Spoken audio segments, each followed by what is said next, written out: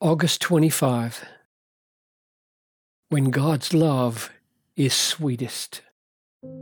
Husbands, love your wives as Christ loved the church and gave himself up for her, that he might sanctify her, having cleansed her by the washing of water with the word. Ephesians 5:25 and 26. If you only hope for unconditional love from God, your hope is great, but too small. Unconditional love from God is not the sweetest experience of His love. The sweetest experience is when His love says, I have made you so much like my Son that I delight to see you and be with you.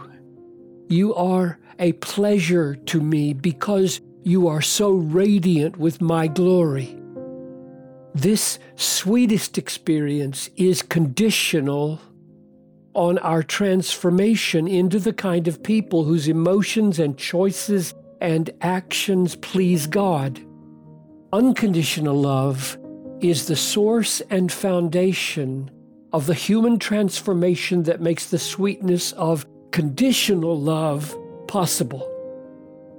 If God did not love us unconditionally, He would not penetrate our unattractive lives, bring us to faith, unite us to Christ, give us His Spirit, and make us progressively like Jesus.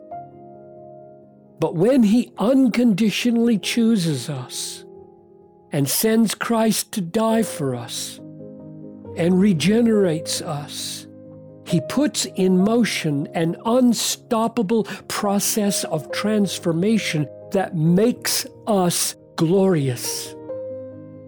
He gives us a splendor to match His favorite kind, His own.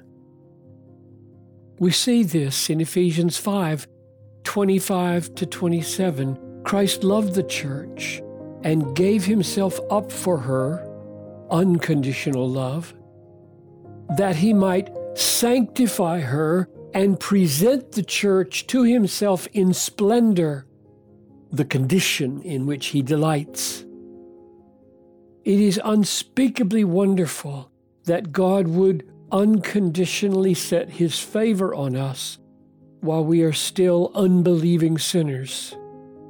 The ultimate reason this is wonderful is that this unconditional love brings us into the everlasting enjoyment of His glorious presence. But the apex of that enjoyment is that we not only see His glory, but also reflect it.